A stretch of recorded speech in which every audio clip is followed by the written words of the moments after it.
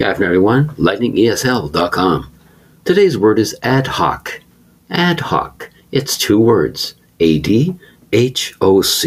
Well, it's used as a special purpose to end something in the present under consideration.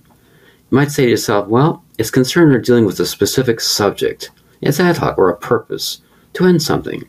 Let's say you have a committee of people talking about something. Committee discussion is over. Well, it was an ad hoc committee.